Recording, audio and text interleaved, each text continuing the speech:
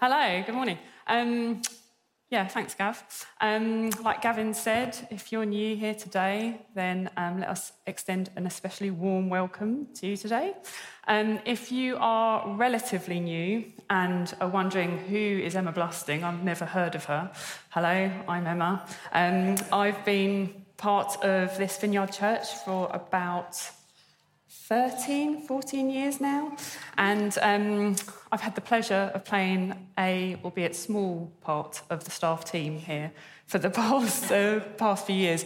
My role is very much behind the scenes. I'm hidden in the office. I do not make appearances up front on the stage like this. So this is certainly something new for me. And like Mark introduced last week, I'm going to be trying to address the topic of forgiveness and reconciliation. So a nice, small, easy, light-hearted subject for my first talk. So if you were here last week, you would have heard Mark introduced a new talk series around the subject of love. And he kind of outlined what he believed, or how he believed the Holy Spirit was prompting him to address, or what to address through this talk series. And that is essentially to differentiate and identify the ways, the nature and characteristics of God's love, and how that is different to the love that this more transient world perhaps offers and defines love it as.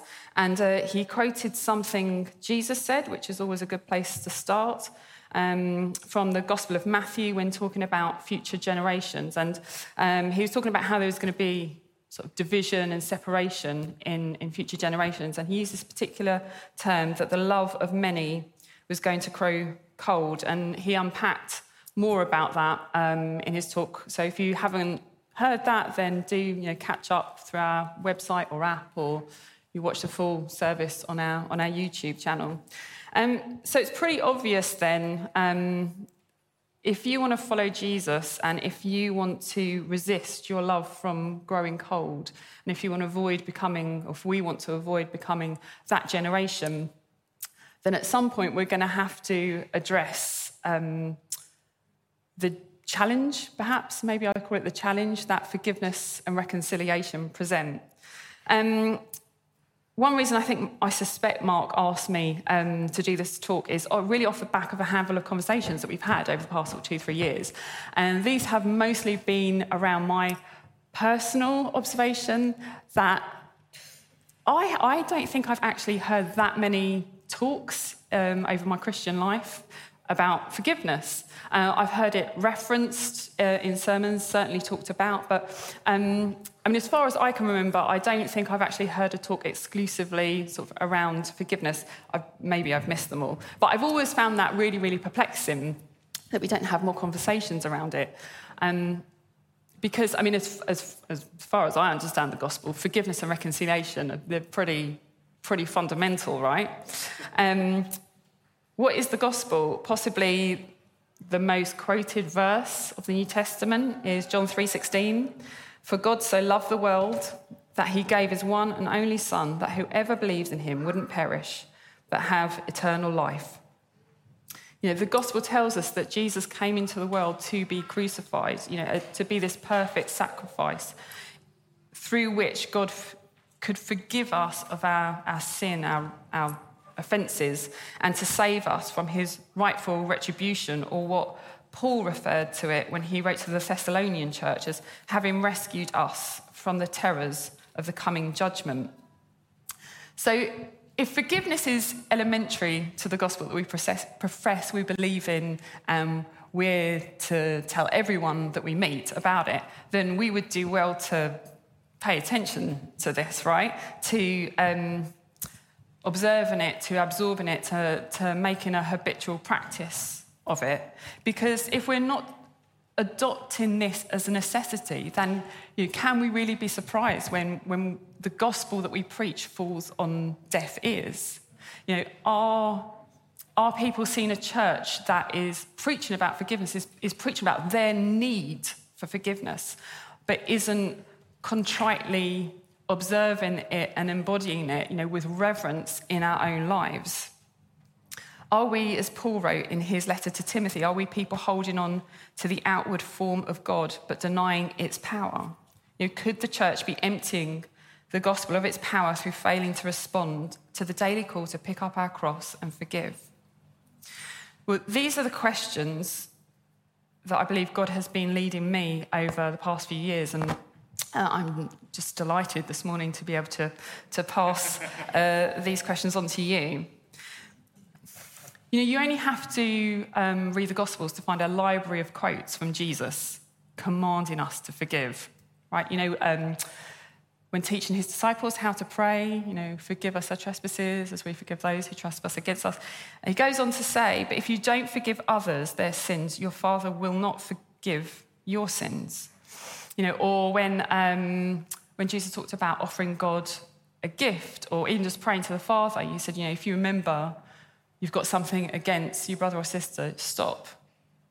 Forgive, go and be reconciled, then come back and continue, so that your Father in heaven may forgive you your sins.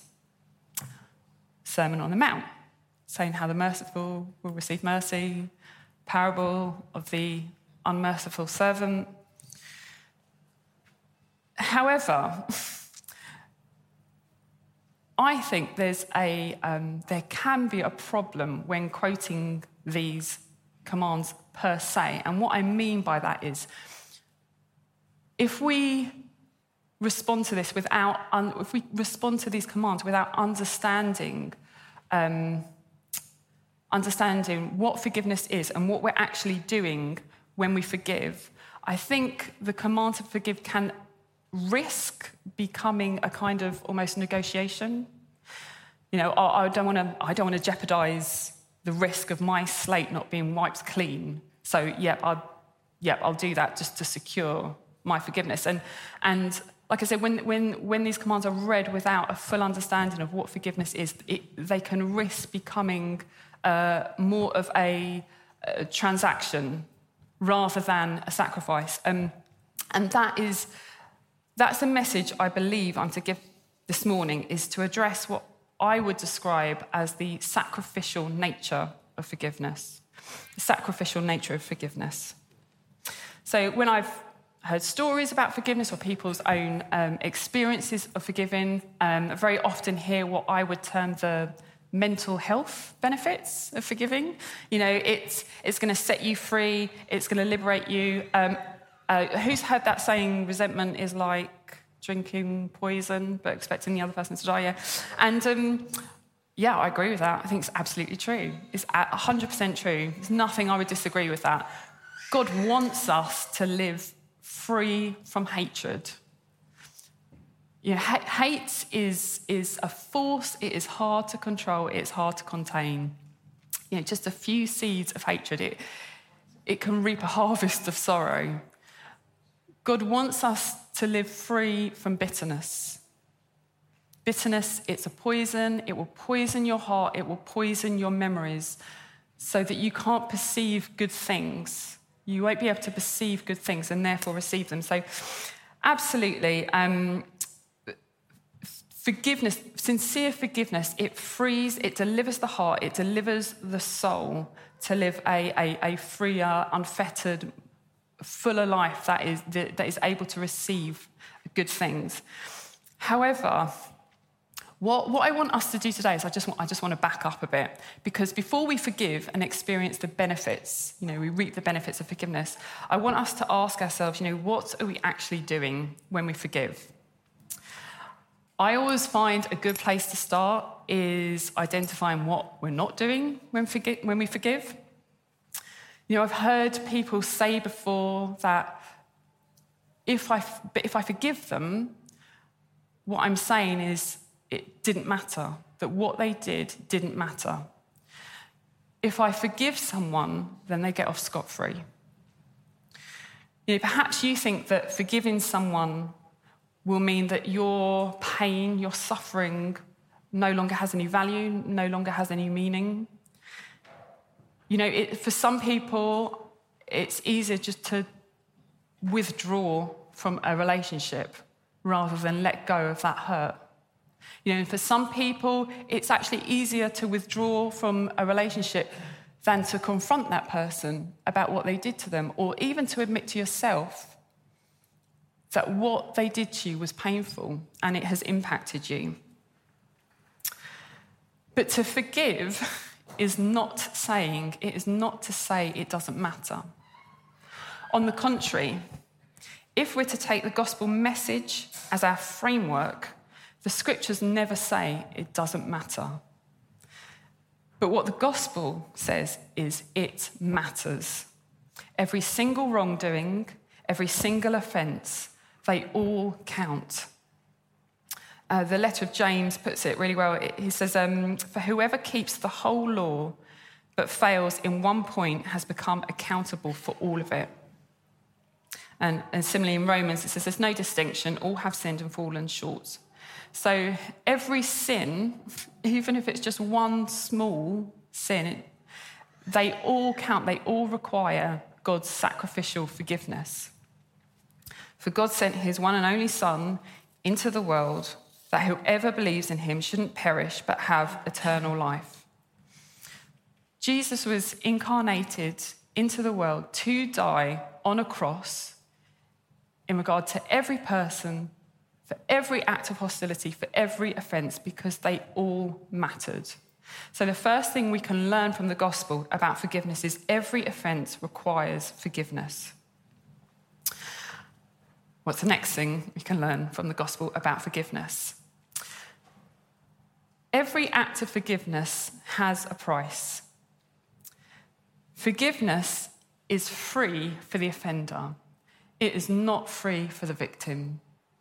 To say that again, forgiveness is free for the offender. It is not free for the victim. Think about it. It cost God his own Son, right? We perpetrate against God. We offend him. We hurt him. It follows that we're the guilty party, right? We should be bringing an offering to ask for forgiveness.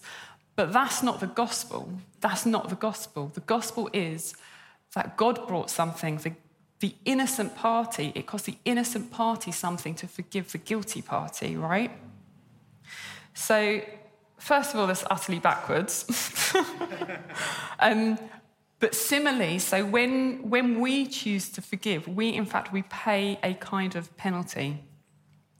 You know, I'm sure everyone here has heard the saying, eye for eye, tooth for tooth. Yeah, well, that actually comes from the book of Leviticus in the Bible, a delightfully long and non-boring book that outlines the laws God gives his first people when they first started to follow him. And it helped define what justice looks like. And this is famously quoted because it very plainly summarised this sense of rebalancing the scales, this sense of, justice. But the Apostle Paul says to the early church in Romans, he says, do not take revenge, but leave room for God's wrath, for it's written, it's mine to avenge, I will repay.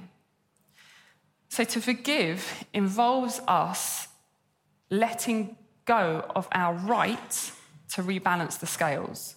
Not seeking revenge is not to say that person isn't going to face punishment, but what we're doing to forgive involves you letting go of your right and handing the power over to God to administer retribution as he sees fit, as he chooses. So again, to forgive is going to cost us our right to retribution. And if that wasn't enough, then I have some more wonderful news. It's going to cost you more. Not only is it going to cost you your right to retribution, but it's going to cost you your right to accuse that person. Colossians sums it up beautifully. It says that when God forgave us, he said he cancelled the record of the charges against us and he took it away by nailing it to the cross. And Hebrews also speaks of God choosing to forgive them. He says, I will never again remember their sins. So when you forgive, what you're doing is you're cancelling your record of charges against that person. So you can't stand justified against them anymore because you no longer have a story to tell about how they've wronged you. You know, R.T. Kendall, who pastored Westminster Chapel for 25 years, and he's actually written books on forgiveness. He says, if you've truly forgiven someone, he said, you won't talk about the offence again. He said, you won't tell other people about what they did to you, but you'll set them free for other people to think well of them. At this point, I want to tell RT to get off the stage. But yeah, ouch. I recently heard someone describe forgiveness as burying the hatchet and not marking the spot. I think a lot of us can bury the hatchet, but I think not marking the spot is probably more of the challenge. So returning to my original question, what are we doing when we forgive? Essentially, we are forfeiting. We are forfeiting our right to stand vindicated, and we are forfeiting our right for retribution. And these are sacrifices. They are sacrifices that we make, that we lay down. And what do we all know about sacrifice? It's painful, right? It is painful. Someone I know, they work in a prayer and healing ministry, and they once said to me, they said, Emmy, so many Christians that I pray with, they will happily skip right around that cross on their way to eternal life, which I always find quite an amusing image. But what they meant by that is that we can't forgive without confronting pain. We can't forgive without confronting some sort of pain, whether or not that's our own pain. Maybe with hindsight, now you've been able to see how what's been done to you, how it's gone on to impact your life, how it's impacted the choices, the decisions that you've gone on to make. Maybe it's impacted your capacity to love or to build or to sustain relationships. Or perhaps you want to avoid facing the fact that you have been the cause of suffering in others. But the gospel, we know from the gospel that the only way into freedom, the only way to enter into the transformed life that God offers us is through the pain and the suffering of the cross. That Colossian verse again, he cancelled the record of the charges against us and took it away by nailing it to the cross. The cross is the place where we are all called to nail our stories to, and the cross is the place that we're all called to nail our rights to. So in summary, forgiveness can be painful. Really hope I'm successfully communicating this wonderful message of pain and suffering. But there is an intensely personal penalty that we pay when we forgive. And this is why I'm talking about it being a sacrificial act. Forgiveness has a very sacrificial nature to it. It's not like sacrificing our time and our money. We talk here at Vineyard about sacrificing our time and our money to serve others, on a Sunday or during the week or in our communities or our neighbourhood or wherever. But, the sacrifice of forgiveness is a different beast, isn't it? It's a different beast. It's something much more deeply seated and more precious to us. So, I will start to draw this to an end, but as I do, I must say something about reconciliation. This could be a whole talk within itself. I just simply don't have time to address it this morning, but I just want to acknowledge that reconciliation is always going to be inextricably linked to forgiveness. Having said that, at the same time, I also want to recognise that not all acts of forgiveness are going to automatically lead to reconciliation, at least in this life. There are some very obvious occasions, at least to my mind, where it's going to be safer and healthier to remain outside of relationship. Some more extreme examples to me would be of, maybe abusive or controlling relationships. You guys would have heard last month in the news the independent inquiry into child sexual abuse within UK religious groups. They described how groups had morally failed children. They gave examples of how leaders had used guilt and in some cases misuse the call to forgive to prevent or dissuade children from reporting allegations. So I'm not about to put a blanket statement out there saying, if you forgive, you must reconcile. The only fruit of forgiveness is reconciliation. I recognise that there are always going to be nuances, right, in this life. All I want to say here is, forgiveness wasn't God's end goal, right? Jesus didn't, die on a cross, die for our sins, become the perfect sacrifice. Then God just left Jesus in the grave, in our place. That's not the story. What happened when Jesus died? God raised him from the dead, right? God raised him from the dead. Why did God raise him from the dead? After all, he paid for our sins, he paid for our forgiveness. God didn't say, right, I've raised Jesus from the dead because I really like him and the death couldn't keep him. But you guys, your sins have been forgiven, so when it comes to the end of this life, we're done. We're quits, yeah? That's not the rest of the story. If you read anywhere in the New Testament, it will give you an idea of the reconciliation that God had always intended, had always desired with us. In Ephesians, it said, God gave us life when he raised Christ from the dead. He raised us from the dead along with Christ, seated us with him in the heavenly realms because we are united with Jesus. So it was always God's will, it was always God's desire for us to be reconciled with him and with one another through Jesus' resurrection. In Colossians, it tells us Jesus, he is the firstborn from the dead. Firstborn, which would indicate that God was intending for others to follow, right? Otherwise, it would say Jesus was the only born from the dead. He was meant to be the first of many.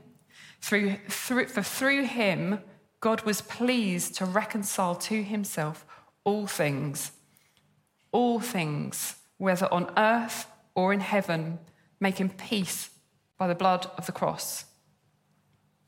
It was God's desire to reconcile with us to such a degree that he went to the lengths of adopting us as his own flesh and blood. And with that, he gave us a share in the inheritance.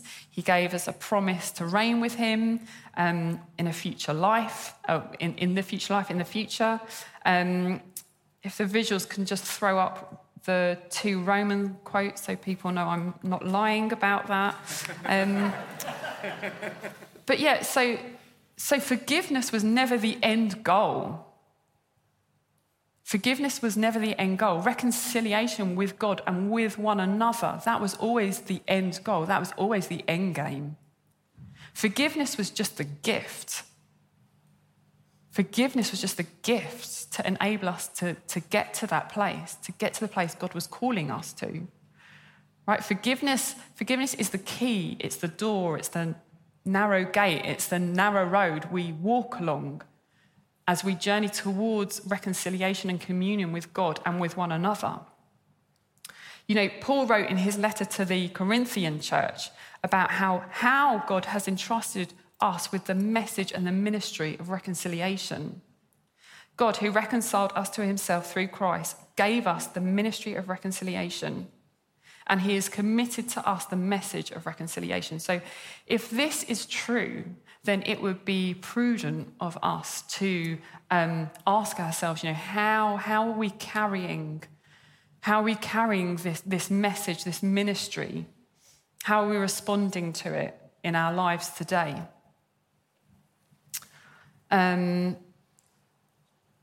Richard, should I ask for the...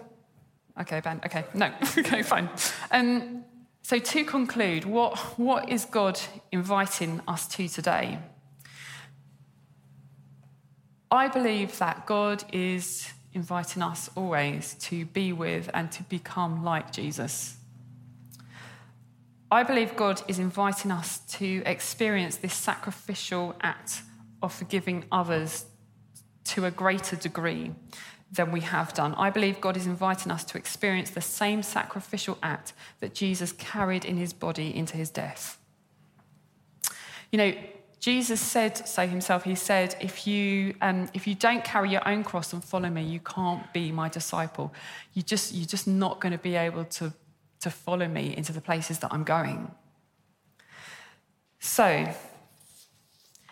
if you want to respond to that, if you want to follow Jesus today, if you want to, like Paul, if you want to share in his sufferings so that you can share it in his life, if your heart's prayer is like John's for Jesus to become greater and for you to become less, if you want to lose your life, if you want to start dying to self, if you want to carry your cross, then I have some wonderful, wonderful news for you today. Because the way is open. The way is open. What a better way than to pick up your cross, than to start observing forgiveness and reconciliation and start adopting this practice of sacrifice in our daily life, right? Because I really believe that as we come to understand and experience forgiveness ourselves, I do believe it's going to unlock the mystery and the power of the gospel in us in a deeper way.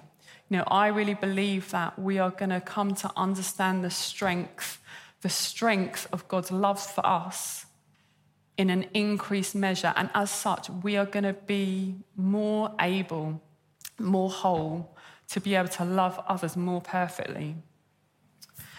For God so loved the world that he gave his one and only beloved, cherished Son, that whoever believes and puts their trust in him wouldn't be lost, but instead would be found and receive an inheritance of a new and eternal life. Thank you.